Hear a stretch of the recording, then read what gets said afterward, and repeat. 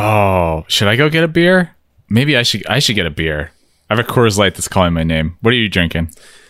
I'm drinking an Asahi.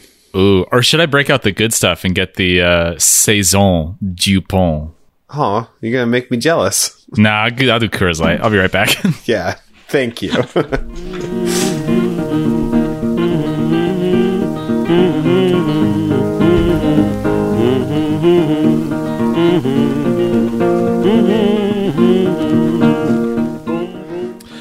This ain't your granddaddy's Britney Spears.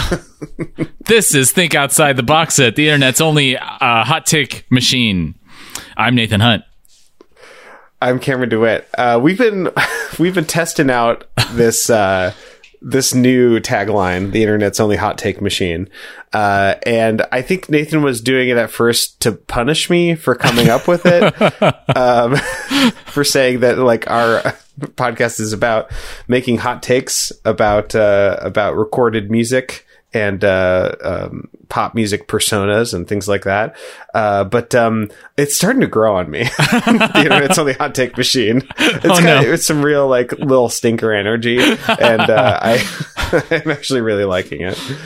And as for me, I've completely forgotten my motivation for continuing to say it.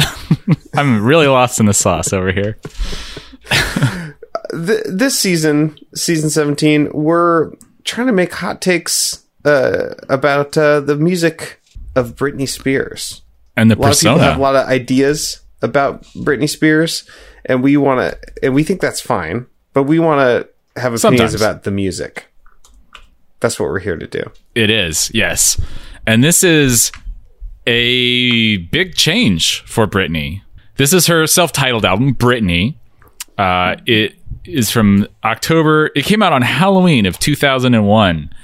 So it's the first post 9/11 Britney, although it was all recorded before 9/11. So we won't get her definitive take on the whole situation until the next album, I don't think. That is always an interesting point in these seasons when they start before 9/11 and go after it. It's like, are you going to talk about it? Yeah. You're going to address the elephant in the room of the world? Yep.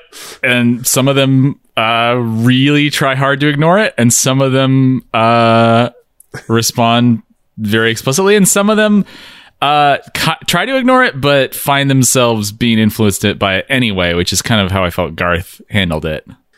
Yep. Yeah.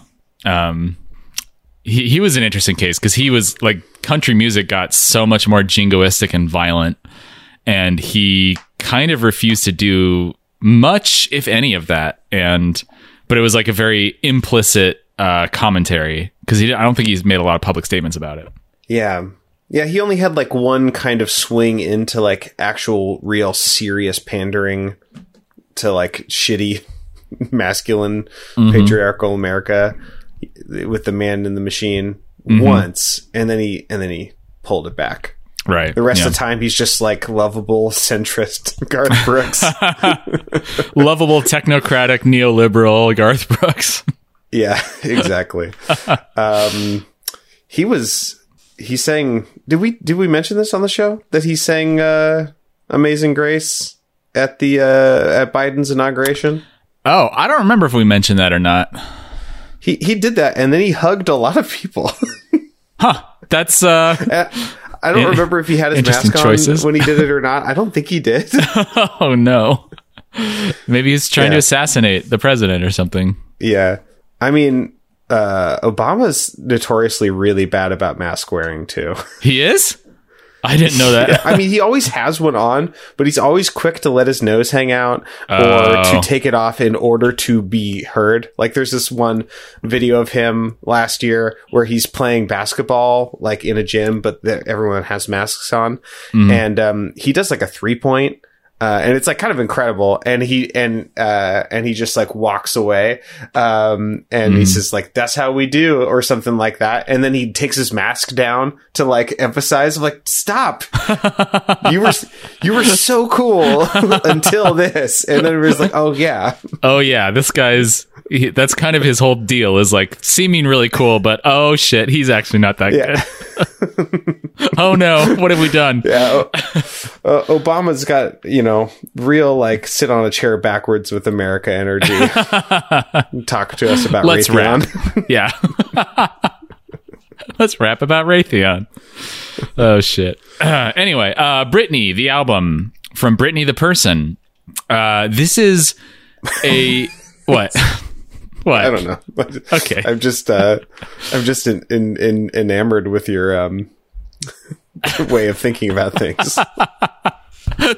Thank you. I choose to accept that as a compliment.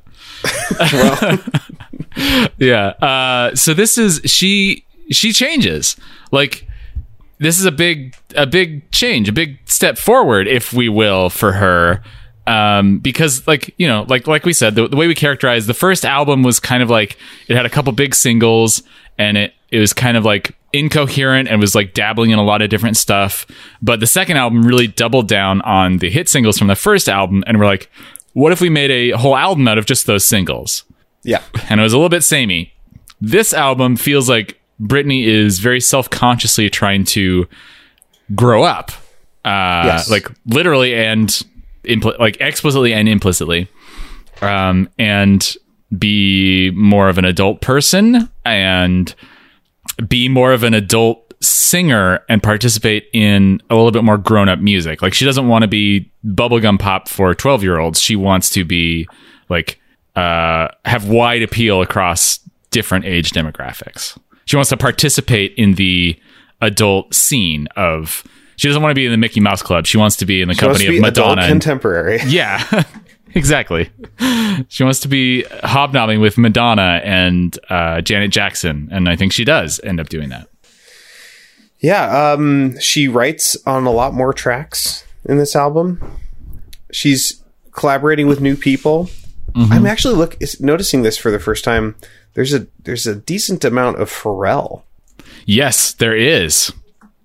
And Dido is one of the writers on here. Mm-hmm. Who else is on here? Any other names that I recognize? Max Martin is back on again. Well, obviously, yeah. Yeah.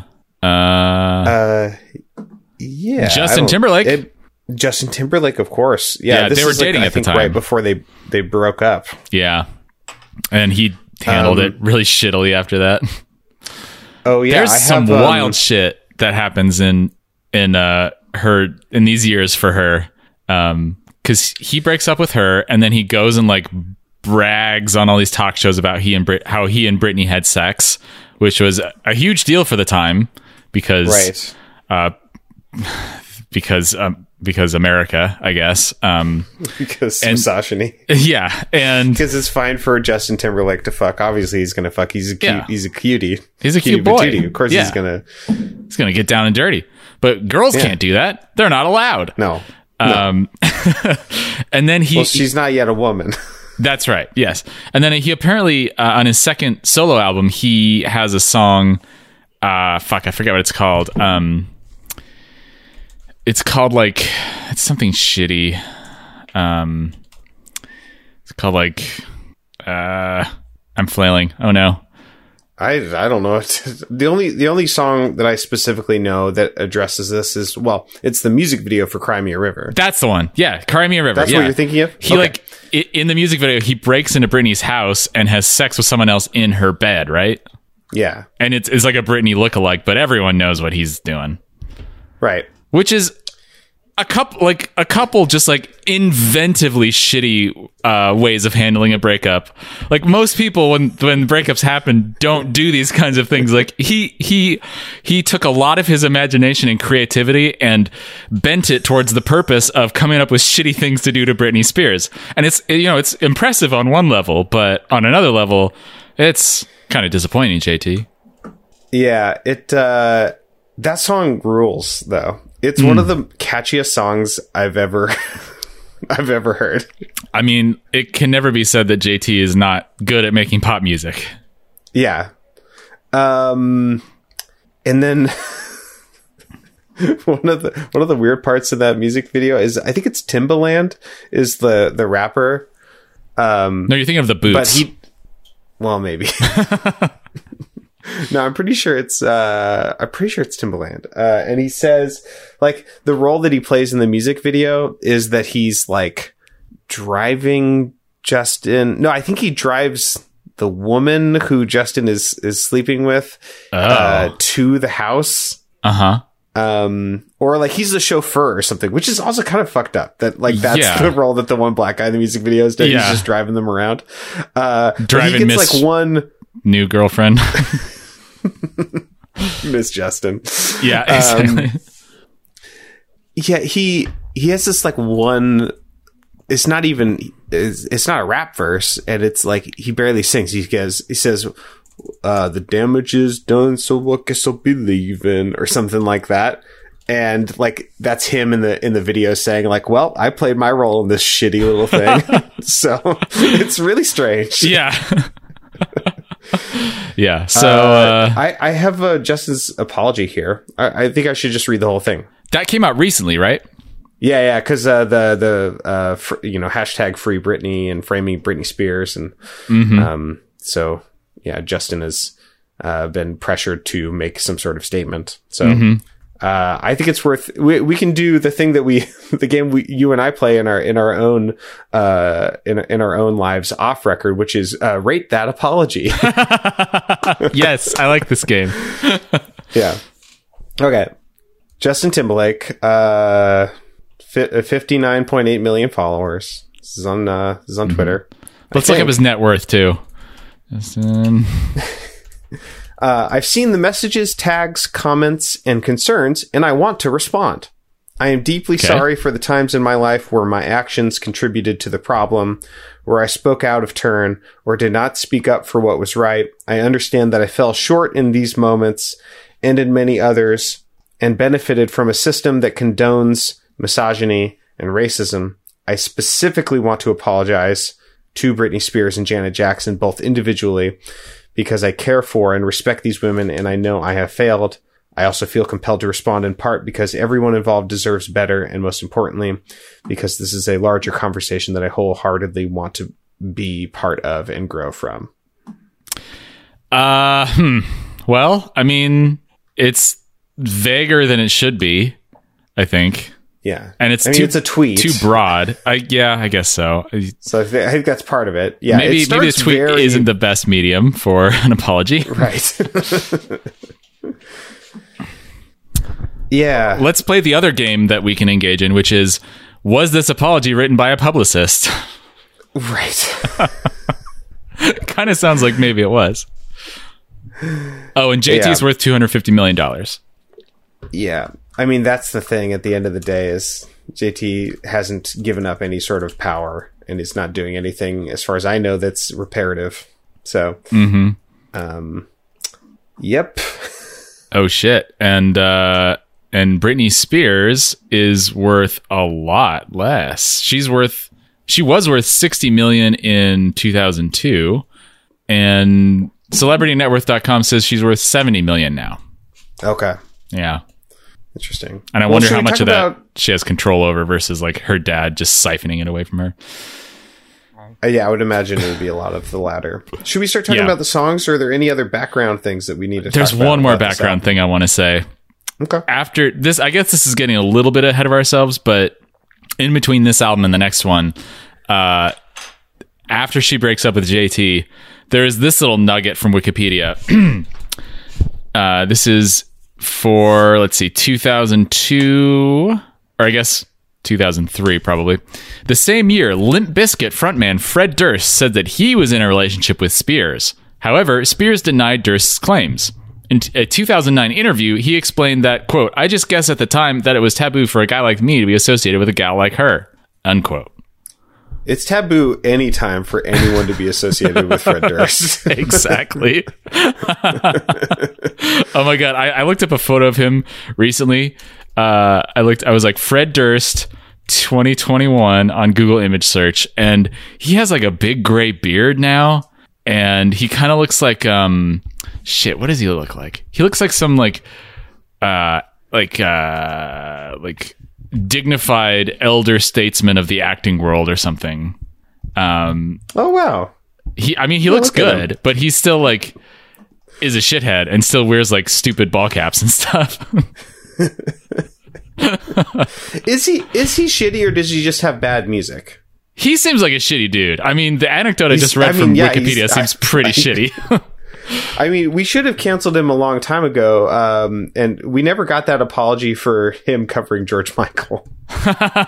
Yes, one of the best pop songs ever written, performed and covered by one of the shittiest shitheads. Mm-hmm. ever funded. Mm-hmm. Hot dog water.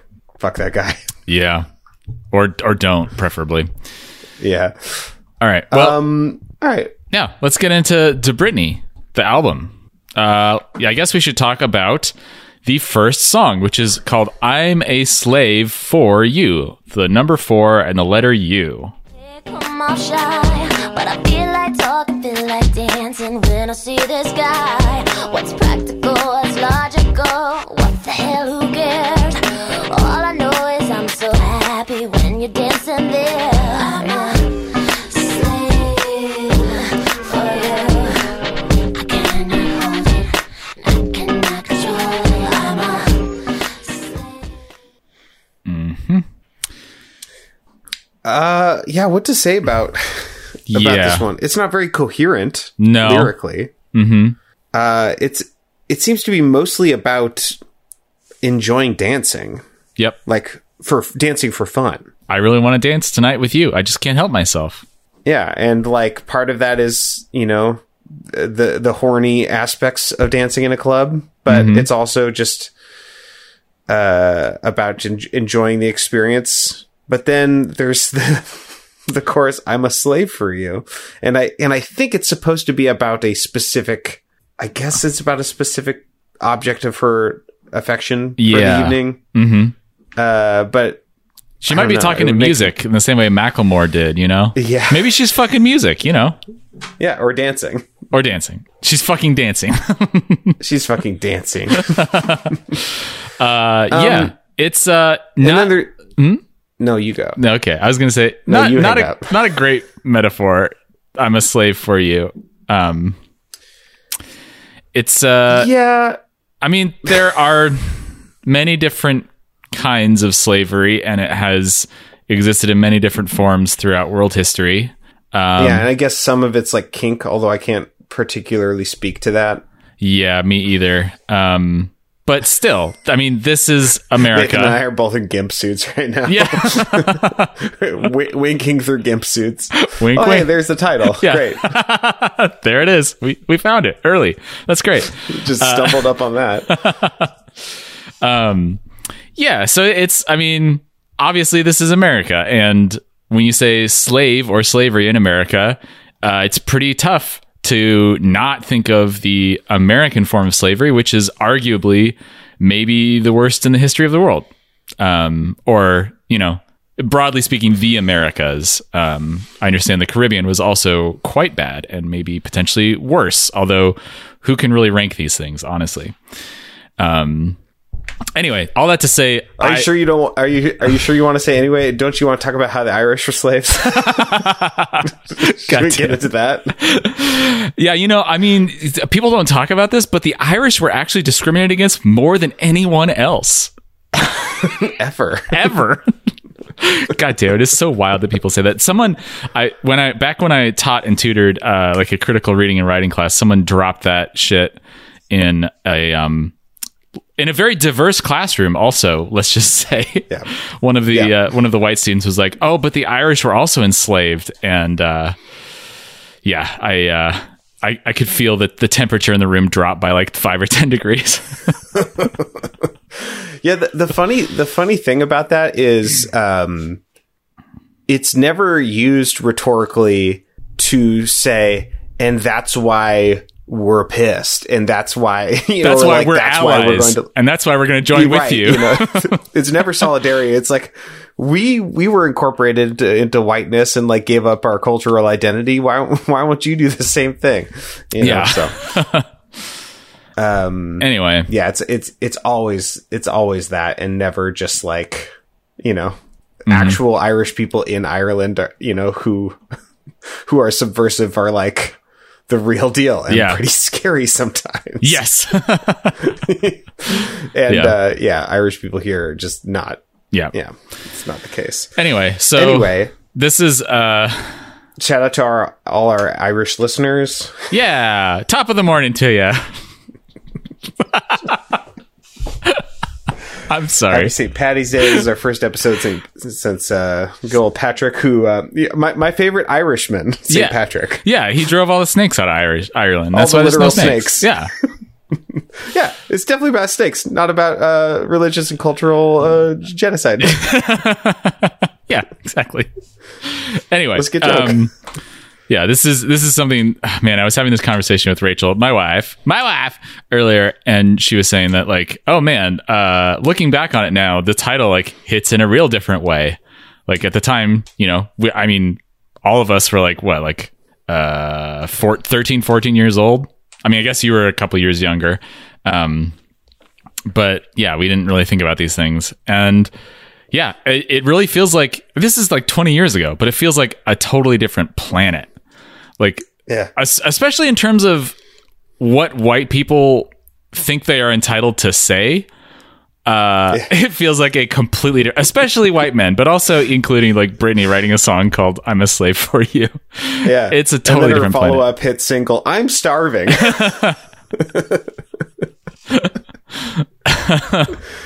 What do you think ages poor her using the word slave after I'm a, or using the numeral 4 and letter U?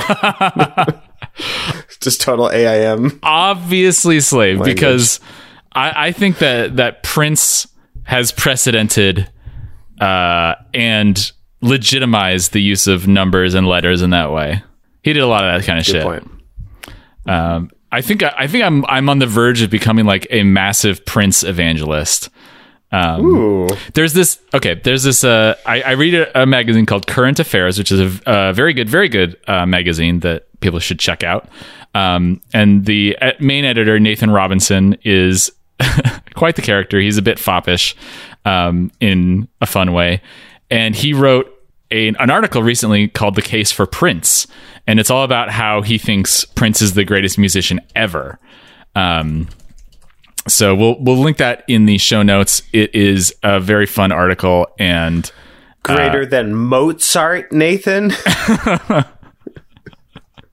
well, I mean, in terms of pure recorded output, I think Prince has the edge on him. Not a lot of recordings from those times. I will put that in the learn-in links. Yeah, please do. Yeah. So I read that article. I'm like, all right, I think it's time for me to become a massive Prince stan. Okay, so I'm a Slave for You. I remember when this came out. They're in. You said that it maybe is Asana. Oh, yes, there is. Okay, on the Wikipedia article for this song, it describes the music video and some of the thinking that went into the music video. It was filmed in a soundstage. Blah, blah, blah, blah. It's got some belly dancing in it. And the director said that he wanted it to go global. Quote, "I came up with this concept of having this club be in this abandoned Asian bathhouse and having it be filled with young world travelers, the kind of people who would go to these far exotic places to go to a place like this." Unquote. So, I'm speaking of wild shit that white people thought it was okay to say. The word exotic. That's weird that it's supposed to be a bathhouse, because I remember like the exterior shots. It makes it look like it's a post-apocalyptic, like the projects. Really? Like it's like a huge cement apartment building. Oh, huh. That's what it looks like in the music video. There's plenty of cement apartment buildings in Asia. Well, yeah. And then on the inside, yeah, it looks like a bathhouse. Uh-huh. Everyone's very sweaty in the video, very moist.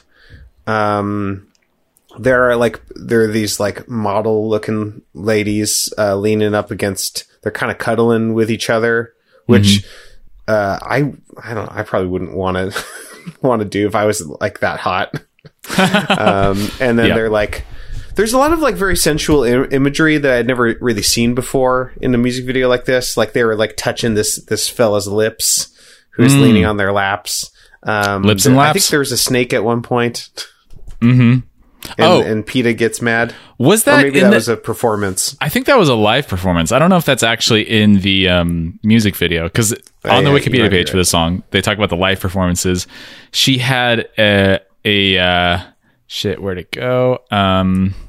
It's a python, right? Yeah, like there was a python. albino Burmese python and a white tiger at the 2001 MTV Video Music Awards. That's it. Yeah, I think I watched that. I don't think I did. I think PETA got mad. They did. Or said they got mad. They were gonna have. Had like a line of ads or something all lined up with Britney to promote veganism, and they canceled it because she performed on stage with animals. Yeah, I don't know. I don't have a take on that either way. Yeah, yeah. I don't really. Yeah, I guess I don't really trust PETA to have. I don't know, to actually want to solve for pattern. Yeah, exactly. They seem like white supremacists. Is that libel? It's not libel if it's true, Cameron. I think in general, there's something about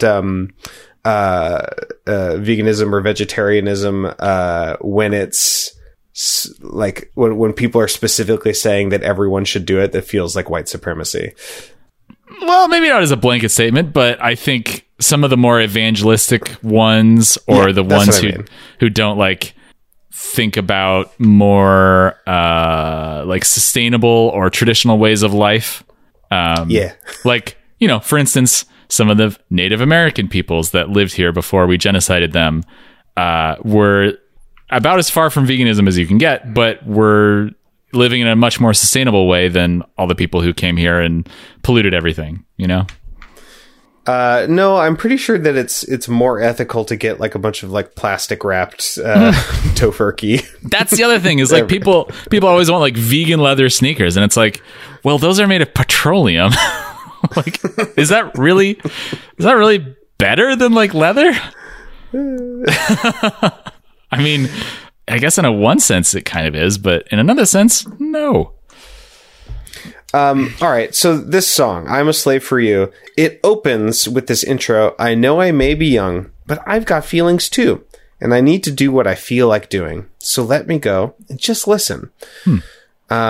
Which I feel like is not like, it's not like a part of the song.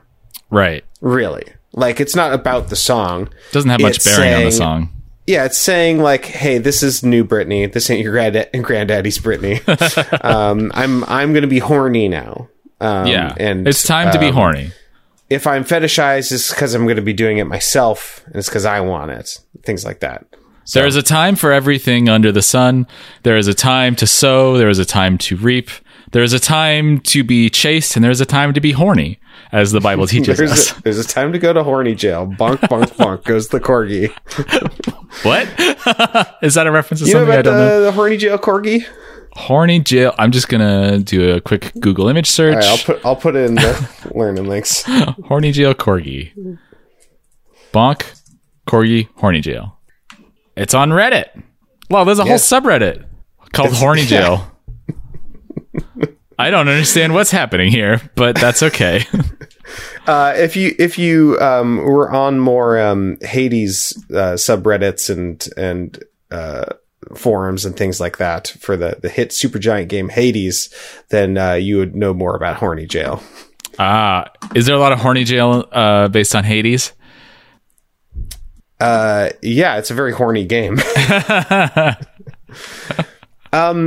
So the funny thing about that little intro is that, like, I mean, this song says that it's written, or it says it's written by Pharrell and Chad Hugo, exclusively.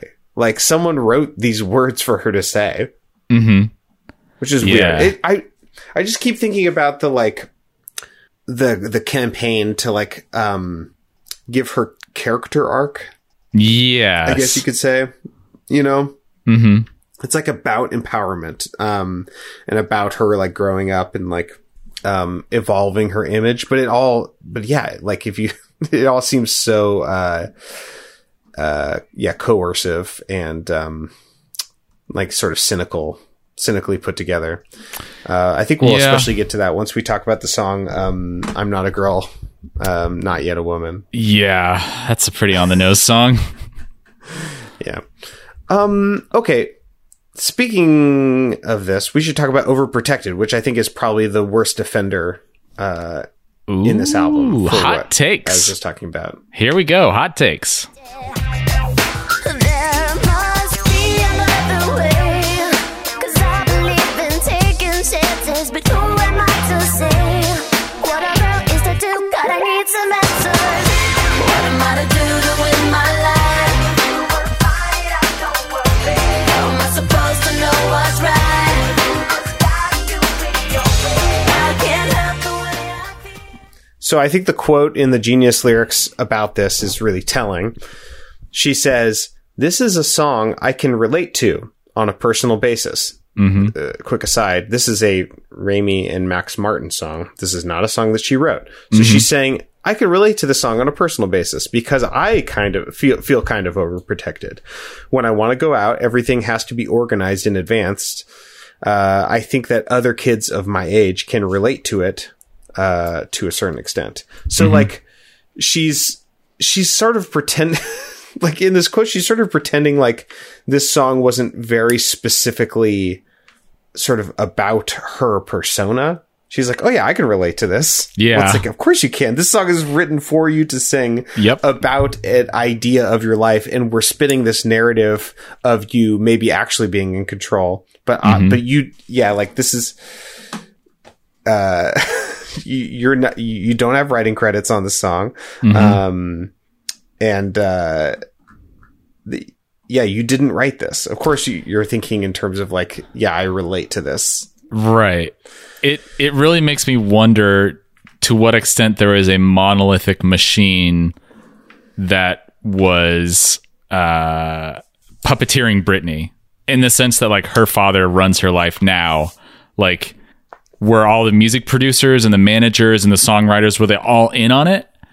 Or were there like different factions where Max Martin was like, and Rami were like, oh shit, this is kind of a fucked up dynamic where her father is like trying to run her life and stuff. You know, does that make sense what I'm saying? Yeah. I don't know. I mean, part of me sort of suspects that it's all just sort of like that none of it is like really on purpose. I think it's all just sort of like, people just thinking, oh, what's the story that we're telling and what's going to make money and what's going to like move the plot ahead. It's just like a writer's room. You know, I don't think they're necessarily like, it's kayfabe, twirling their mustaches. Right. Yeah. It's kayfabe. Yeah. Yeah. I think they're just thinking like, like, okay, like we've gotten some like pushback about, fetishizing this young woman and like, putting her in Catholic schoolgirl outfits and stuff like that. Like maybe we need to like spin the narrative of that she's actually in control. Let's do that for her. That's so cynical. Oh my God. I mean, I don't know how else to take this song. And even she's saying in this quote, I relate to this song on a personal basis. You know, she's very clearly has nothing to do with this song, like in terms of like her choice in the matter. So. Oh boy, man, it was that NSYNC album that had the them all as marionettes, but that's just what I think of for Britney, is like she's like a marionette for other people, and I wonder if that's just going to be the overarching story of Britney, even up to the present day. Yeah, which is such a fucking tragedy. Yeah. I mean, she's clearly talented. She clearly has her own ideas. She's an amazing singer and dancer, you know. So. I guess I haven't actually watched videos of her. I don't know about dancing. I think she's a pretty good dancer. I don't know if I would say that she's like an amazing singer. You don't think so? I mean, maybe not amazing. She's good. It's hard to separate out the affect from the quality of her voice. She is quite affected. Yeah. And then also like the studio of it all, you know, like you can get a lot of, you can portray a certain aspect of yourself. Like if you spend enough time and resources in the studio, you can make it sound like you can sing in tune. You know who doesn't sing in tune hardly ever? Fucking Sufjan Stevens. He's a terrible singer. he's like in terms of intonation, and some other ways too. Like if you see him live, I still think his live performances are lovely, but dude can't sing in tune. Oh wow. And like I don't know if we've ever actually heard Britney actually perform live or not. Like really sing. I don't truly know, but like, right. Even based on what we're hearing in these albums, it's like, I don't know. Interesting perspective. So, yeah. And there's also, there's not this culture around Britney like there is around, Lady Gaga or Christina Aguilera or even Jennifer Lopez, which is like, well, they're like immensely talented people, who are playing the game, but like you could still get them in front of a mic with no studio magic and have them like bring down the house. Oh shit. So I guess the question is like, is the story of Britney going to become an empty shell who's being puppeted? Like, is there there? Empty shell. I'm specifically talking about her voice. I mean, in terms of like talent, or like, is she like actually a talented person who has been controlled, or is she like right a not super talented person who has been like morphed and like contorted into this pop star image and persona by other people, by malevolent forces, including her dad? Right. I mean, I would say that we've all seen her. We know that it's her dancing. Right. So we know she's like a good dancer and that she can like, do some kind of singing or really effective lip syncing, like, or something while she's doing these really intense choreography, bits. And so, okay, let's do this real quick. Britney Spears, real voice. Yeah. I mean, I'm looking up on Wikipedia.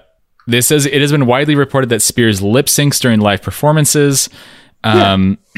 She says, it says some, however, claimed that although she got plenty of digital support, she doesn't merely lip sync during her live shows. It doesn't.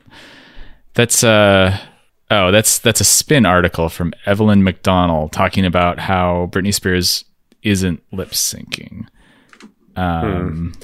Here, I'm going to drop a little YouTube video. This says this might be actual total trash, but it says it's Britney Spears' real voice. Let's see what happens. And then if it's trash, then. Well, I think I can route it so we can hear it on the episode as great. well. I might need a second.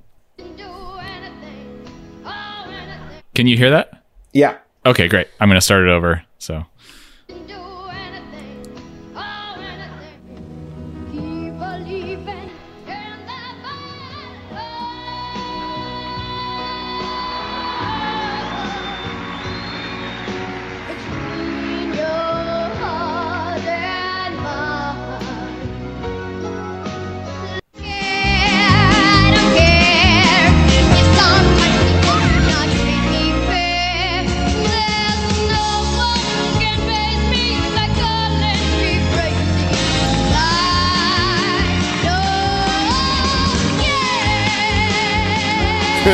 Wide vibrato.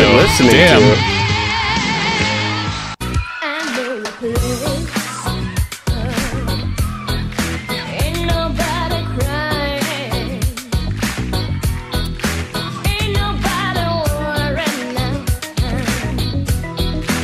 All right.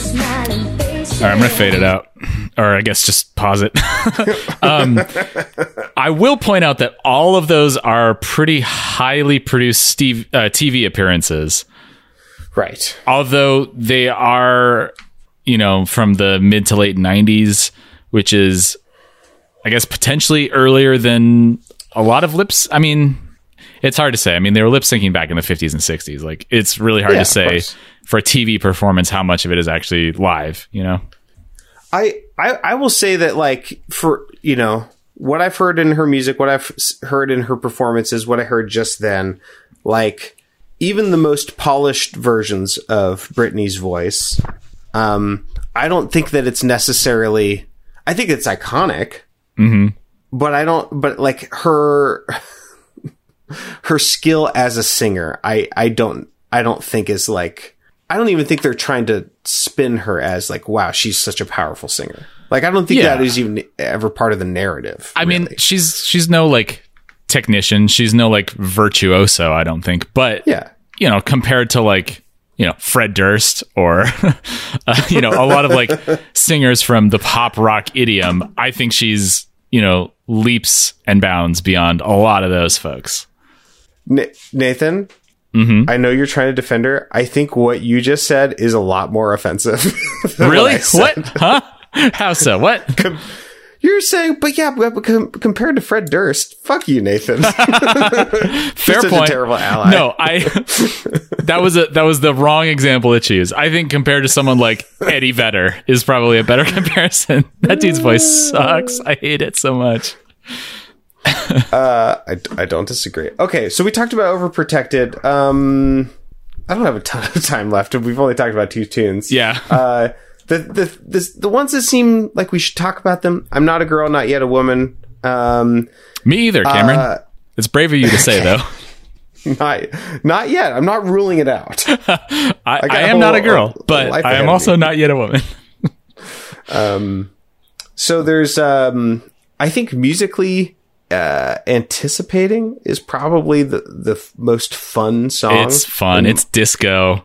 It's really nice. I think it's worth at least talking about I Love Rock and Roll a little bit.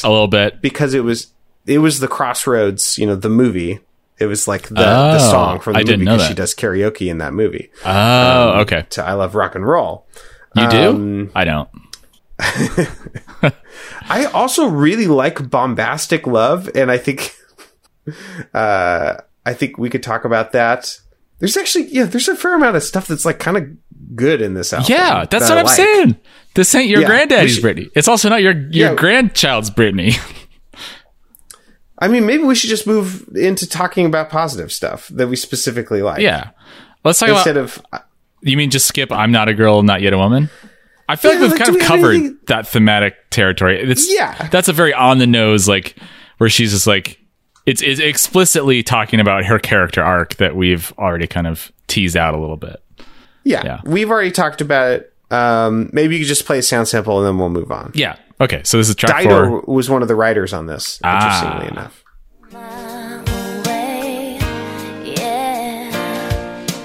Feels like I'm caught in the middle.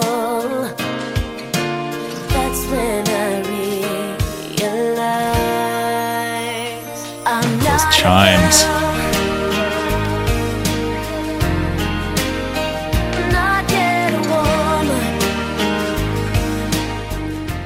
I mean, let's be honest. There isn't really much to this song except the line, I'm not a girl, not yet a woman. Yeah. The rest of it is just scaffolding. Spears said in an interview, Max Martin wrote this, and it's a personal song about that transitional stage in life. Back when he was a girl and not yet a woman. Yeah. A woman has all the wisdom that she needs, and I'm right in between right now. I'm almost a woman. It's a beautiful song. I think that's like kind of shitty that they're saying she's not a woman in this song, and then that's what they want the narrative to be. It's like she's a fucking woman. She's been a woman like for a couple years now, and I mean, how old is she at this point? She's 20 years old, right? She's at least 20. Yeah. I mean, that's enough to be. That's far beyond the age of majority. I mean, it's not old enough to buy booze because of our weird backwards alcohol laws. But she was born in 81. Is that right? 81. Yeah. I guess she was 19 when this album came out, so not quite 20, but still, like, that's, you know, well beyond puberty, the age of majority, all that. I can understand, like, I mean, like, I wasn't an adult, like when I needed to be an adult. You know, a bit of a late bloomer in terms of adulthood. I think like many millennials were because of, you know, this shitty situation that we aged into. What with all of the financial crises. And anyway, so I think like I understand the idea of the song, but they're not talking about adulthood. They're talking about womanhood. And they're specifically talking about wanting to address that Britney's getting older, but they don't want you to think of her as empowered yet. Ha. Yeah. You know, and yeah. Once again, she's not a writer on that song. Yep. All right. You want to talk about anticipating? Yeah, we should. This is great. Yeah. We're out for an all night, feeling so crazy cool, vibes so right, don't know what they're ready for. Valley, baby, here's the keys. We're about to step inside. Skip on the drinks, head to the floor, making my way, that's for sure. My body's taking over, and I want some more.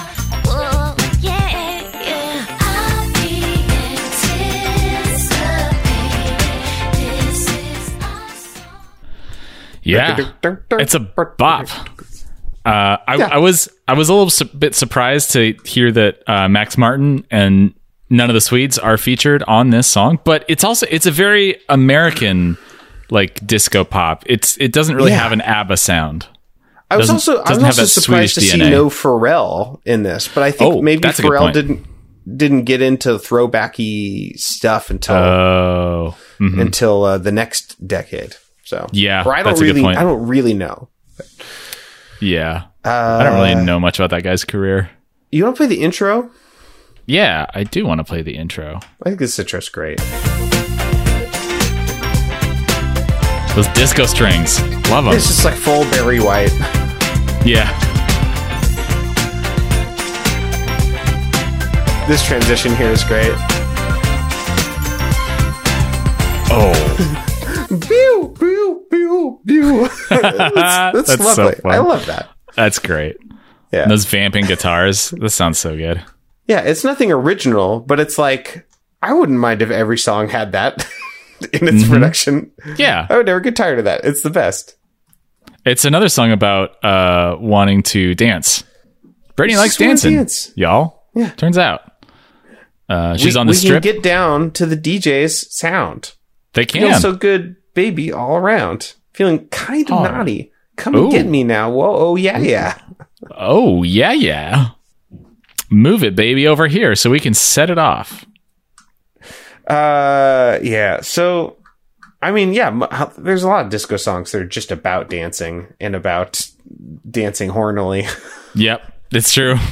And this is just another one of those. And yeah, I mean, I'm not crazy about the specific part that Britney plays in this song, like in terms of her like singing or the like her melody or anything. But I think it's a very entertaining song. So yeah, it's very fun. Listen, and she's a writer on this. Oh, that's interesting. Yeah, it's just she's a second fun song writer that I wrote. It's just like being with your girlfriends and just dancing. I think this track also has a very 70s feel to it. Yeah. 70s capitalized, obviously. Yeah. That's great. Love it. Yeah. I wanted to point something out that I thought was kind of interesting. There's this sort of like yin and yang sexuality here. Gotta really let me know if you want me. You gotta turn me on and make me feel sexy. Whoa. That's a pretty that's a hefty task list. This is tall order. It's a tall order. So I feel like there's this interesting like combination here of two different, like a masculine and feminine stereotypes of sexuality here. Like you got to turn me on and you have to make me feel sexy. And I'm assuming that when she says you have to make me feel sexy, she doesn't mean in the Catcher in the Rye sense, as Holden Caulfield. Yeah. Yeah.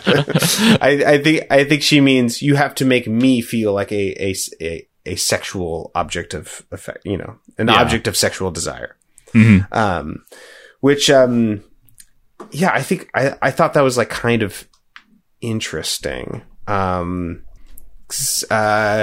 Typically I associate this kind of song with like a disco song. Like I think about like a man being sensual and being like, and singing to a woman about how he wants to make love to her or dance with her, or be with her or whatever, or she should take him back. Or he's staying alive. Yeah. That's a whole other. That's a whole other thing. That's a whole can of worms. Yeah, the New York Times effect on man. I'm talking about Black People Disco. I'm not talking about Bee Gees, who I believe are not black. They are not. I'm willing to be proven wrong. They are not. Anyway, yeah, like I noticed that line because it felt not out of place in a bad way, but like atypical for this kind of song, because I usually associate it with like this like sort of masculine wooing. And I was like, oh, that's kind of interesting, like to have in this song, like make me feel sexy. Mm-hmm. Make me feel like I'm not doing this song and dance for no reason, and make me feel like I'm making a fool out of myself. Yeah, exactly. Support me. Make me feel confident. I'm really putting myself out there. Yeah, definitely. All right. Well, you're sending me links to the Bee Gees. Just sending you photos of the Bee Gees. They're looking like. I also decided I'm going to just pronounce it as the Bee Gees now on. The Bee Gees. The Bee Gees. That's actually better. The Bee Gees. Yeah, great. I actually really like everything that I've heard of the Bee Gees quite a bit. I mean, they're a hell of they're a hell of an act. I want to bring that back, is like calling a band or a singer an act. They're a hell of an act. Isn't that good? Kind of a good throwback. Such a card. It's a gas. Okay, so let's talk about I Love Rock and Roll, if for no other reason than to play a clip from the Crossroads trailer that I think is pretty hilarious. Okay, here's the sound sample of the song.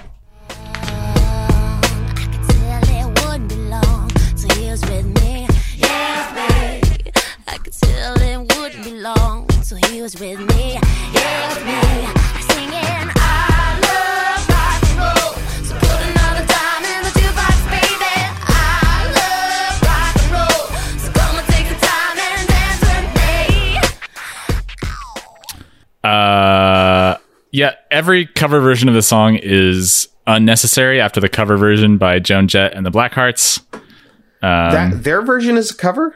Apparently, yeah. It was written by Alan Merrill and Jake Hooker and first recorded by The Arrows in 1975. It is best known for its 1982 cover version by Joan Jett and the Blackhearts. I mean, yeah, her singing of that is so fucking cool. I just think she's so cool. She's cool. There's no denying it. She's cool. I'm like really into it. Yeah. I want her to get with that 17-year-old boy in the song. It's better for him to be 17 than on the edge of 17. That's what I always say. I always assumed that in the song that her character in the song, the speaker of the song, is also like a 17-year-old, and she's not like. You can assume that whatever age I am at the time of covering this song is what age the character is. Yeah, sure. Yeah. All right, so Britney Spears loves rock and roll, ostensibly. So this was in the Crossroads movie. This was like the big thing. I don't remember any of that. I think I heard that like Crossroads got bad reviews, and I just like completely opted out of learning anything or hearing about it in any way. Well, you know who's in it is Zoe Saldana. I saw that today on Wikipedia. I was like, holy shit, Zoe Saldana. I think it might be Saldana. I think she might have claimed the Enye. With the Enye? Yeah. Shit. Well, I haven't been saying that. Damn it. I might be wrong about that. Or maybe you're just over ethnicizing her name right now. Her birth name at least features the Enye. Okay. Although I don't think last time I saw Guardians of the Galaxy, I don't think there was an Enye up on that credit roll. She doesn't necessarily have control over that, though. You don't think so? I think. You think they like Ellis Island her name to make her a star? I think it's very possible. It never occurred to me before. It's possible because I think mostly white producers, I think, have a lot of control over those kinds of things. Also, joining various actors unions or writers unions, from what I understand, you often have to change up your name in some way or another. I remember a writer on Futurama named David S. Cohen had to change his professional name is David X Cohen because there was already a David S. Cohen. And so he had to have a different name just for union regulations. So Right. it wouldn't surprise me if the unions didn't allow all these like weird ethnic letters and things, you know? This isn't on my keyboard. This doesn't count. Yeah, exactly. Yeah, no, yeah, you're probably right. Yeah, because I didn't realize how long she's been around. Like, she was like an adult when Crossroads came out. Yeah. When I was, I don't know, 12 or 13. Mm-hmm. Anyway, I talked with Becca about this like while I was listening. I was like, "Hey, did you see Crossroads as a kid?" I never saw Crossroads, and she's like, "Yeah, I saw it. And at the time, it had a big impact on me. I don't know if it would stand the test of time." I don't really want to talk about this song very much, other than I love the original, and I don't enjoy Britney singing on it. Yeah, it's not great. But you should play the clip from the Crossroads trailer, and to set the scene, it's a road trip movie. For the most part, because her character Lucy is trying to go meet her birth mother. Her dad's Dan Aykroyd, who's like a mechanic and has a tattoo. That's the least believable thing I've ever heard. Really weird. Oh my god. Yeah.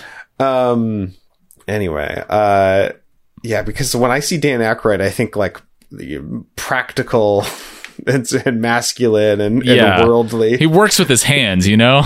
He doesn't just have a massive, weird, egg-shaped head. He's definitely he's a manual labor type guy. Yeah. Rough and tumble is what I think of when I hear Dan Aykroyd. So it's three young women, or I think they're supposed to be teenagers in the movie, and you could say that they're not girls and not yet women. One could say You that. could say that, yeah. if you're going to be problematic about it. They're going on a road trip and they're catching a ride with this I guess like a slightly older man, young man who has a car, and so that's setting the scene. Go play. Go. Make the journey. Whoops, I'm sorry. Make the journey. I can't listen to this.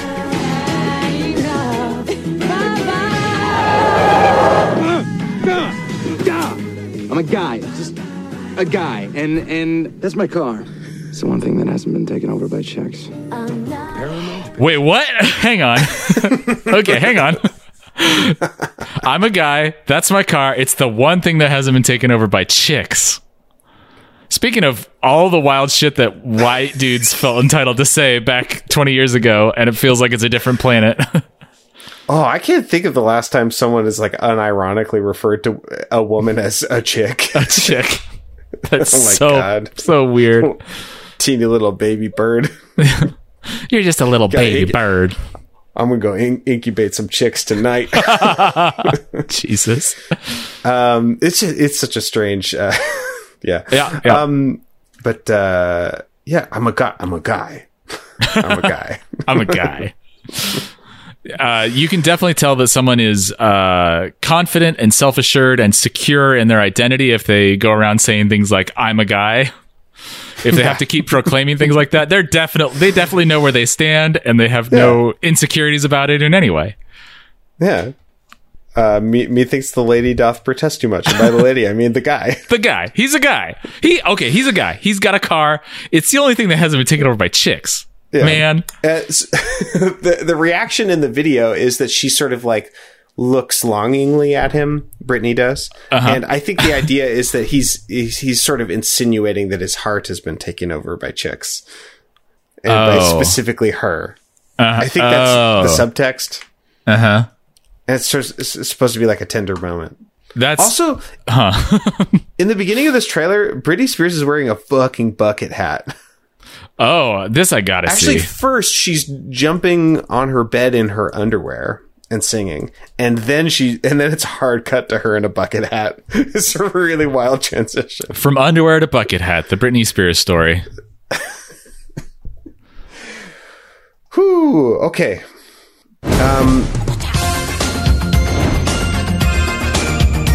She is dancing in her underwear. Yeah. Although she's also in her pajamas. Gonna be late. Are you about to see There's Dan Nancy? Aykroyd. It's about Mother. Has she ever tried to see me? No. Oh my god, he's the least convincing mechanic. I haven't seen you since Christmas. There's always Dylan, we have to plan the wedding. Mimi. I'm gonna get out of this town, go all the way to California. How are you gonna get there? I found a ride with this guy. What? This guy? You can't go by yourself with some guy. So then come with. They keep saying guy. You can't go by keep yourself with some doubling guy. I found a ride with some guy. But I need to go to California. It's okay. I found a ride with some guy. Oh my god. Okay, so what should we can't talk about very much more. I wish we could talk about the JT. I have most of my sound samples in these last 3 songs, but I need to go. Yeah. You choose one. Do you want to do 10, 11, or 12? I'm fine with any of them. 10, 11, or 12. Yeah, if it doesn't go well, it's your fault. I mean, that is true. Let's do 10. Bombastic Love. Seems maybe the most interesting.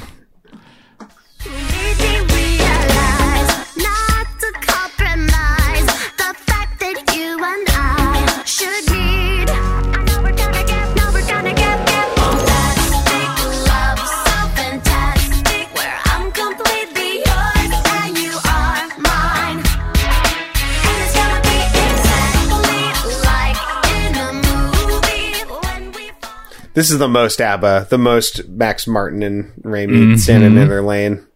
Mm-hmm. But also the use of the word bombastic just feels very ESL. They're just like, have you heard of this English word bombastic? Let's write a whole song about it. People say this, right? Yeah. I mean, it's one of those words that is an example of itself. You can't really use the word bombastic without doing it in a bombastic way, I don't think. Yeah, it's like gauche. Yeah, it's like it's like auto. There's a word for words that are examples of themselves. I forget what it is, but it's like auto something. Anyway, that's bombastic. I don't even really know what this song is. It's a love song, I guess. Where I'm completely yours and you are mine. That's a It's little. gonna be like in a movie. It's a little sexy, huh? Autological is the word I was thinking of. There it is. Autological. I mean, to say I'm completely yours and you are mine. I don't know. I guess maybe this is colored by me mishearing the words as something about make love, which turns out is not actually in the song. And I thought, whoa, this is the first explicit mention of getting down and dirty from Britney. And I still don't think she has explicitly talked about sex, right? I think this is about insecurity. Don't know why. I feel so insecure. I never understood what it's good for. I've got to make sure that weakness won't stop me again. I can't sit and wait anymore. You made me realize not to compromise. The fact that you and I should meet. Yeah. No, I think you're right. I guess, yeah, this song is about someone bringing out the best in you. Yeah. Teaching you things. And it's bombastic somehow. Yeah. And and we all know that that's a little bit out of the ordinary. Yeah. To love people like that. It's big and it's loud and it draws attention to itself. Yeah. In the Genius annotation, it says bombastic is defined as grandiloquent. Okay, it is not, for one thing, but also that's a very good bit.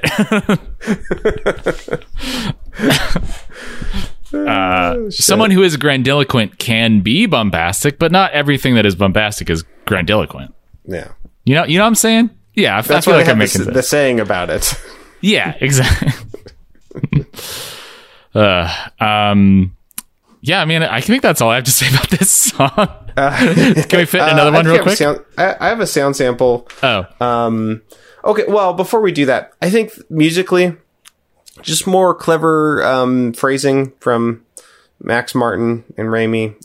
In the chorus, the end word of the halfway point, you are mine, that the mine lands on the 4th beat. And when we fall in love for the first time at the end of the chorus, that lands on the 4th beat. And I think it's really catchy. It's just those little details. They could have stretched it out or ended it sooner, but they end it on that offbeat, and I think it makes the song. So yeah, play that sound sample again. Let's listen to the chorus. Yeah. When I wake up, everything is still the same. And you don't those voices. That's so cool. I wonder if that's like a Moog or something, just sampling the vocals. Oh, I meant I want you to play the main sound sample. But that's good. I'm sorry. Too. Yeah. Ha ha ha ha.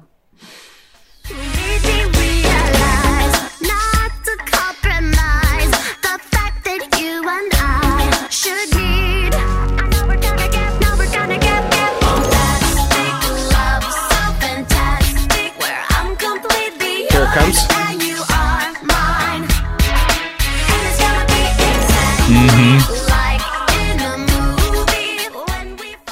Yeah. Love for the first time on the fourth beat again.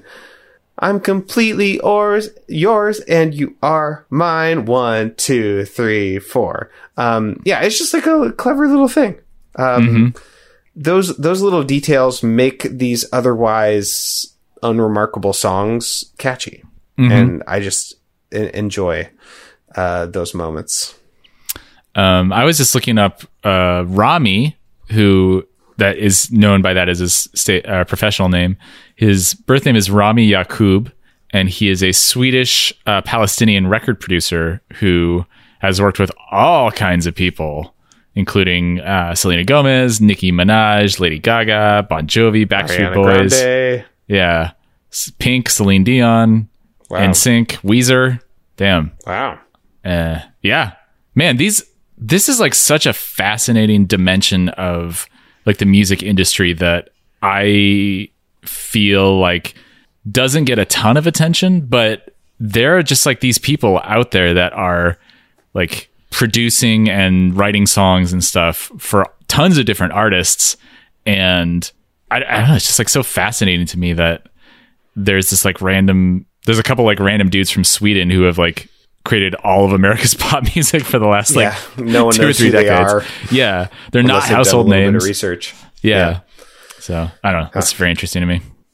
Okay, I think I gotta go. Okay, Let's wrap it up. let's wrap it up. We'll be back next week with In the Zone. Another episode. Yeah, In the Zone. The 2003, her 9/11 response. Yeah. Can't wait. Yeah, it's gonna be great. I think she's directly going to address it in a very tasteful way, if I know anything about her. All right. Well, until next week, thanks for joining us. You can visit us online at boxset.website, email us at email@boxset.website, tweet us at Tobias Podcast, go on that iTunes podcast or Apple Podcast, whatever the fuck it's called, and jam those stars, type up those words for the reviews. That helps us out. If you want to support us even more directly, you can go to our Patreon at support.boxset.website. You'll get access to all of our bonus materials, including our weekly mini show, which is called What's in the Box Weekly. This week, I did a movie blitz of 3 different movies. And Cameron, what did you talk about? I finally watched It Follows. And I sort of rambled a bit about how I can't decide if that movie's good or not. Yep. Or if the movie, what the movie's trying to say, if anything. So, Yeah. but it was a good little movie chat hang. Yeah. And we'd love for you to be a little fly on the wall for our warm up for this show. You can also join our Discord. The link will be in the show notes. And you should listen to Cameron's other podcast, which is called Get Up in the Cool. Yeah, you should consider getting up in the cool. 4 out of 5 dentists agree. Yeah, dentists do a lot of listening to old time music, it turns out. All right. I'm done. Okay. Very good. All right. Until next week, I've been Nathan Hunt, and I'm driving Miss Justin. Back to the beginning. I've been Cameron DeWitt, and I'm going to horny jail. Bonk, bonk, bonk.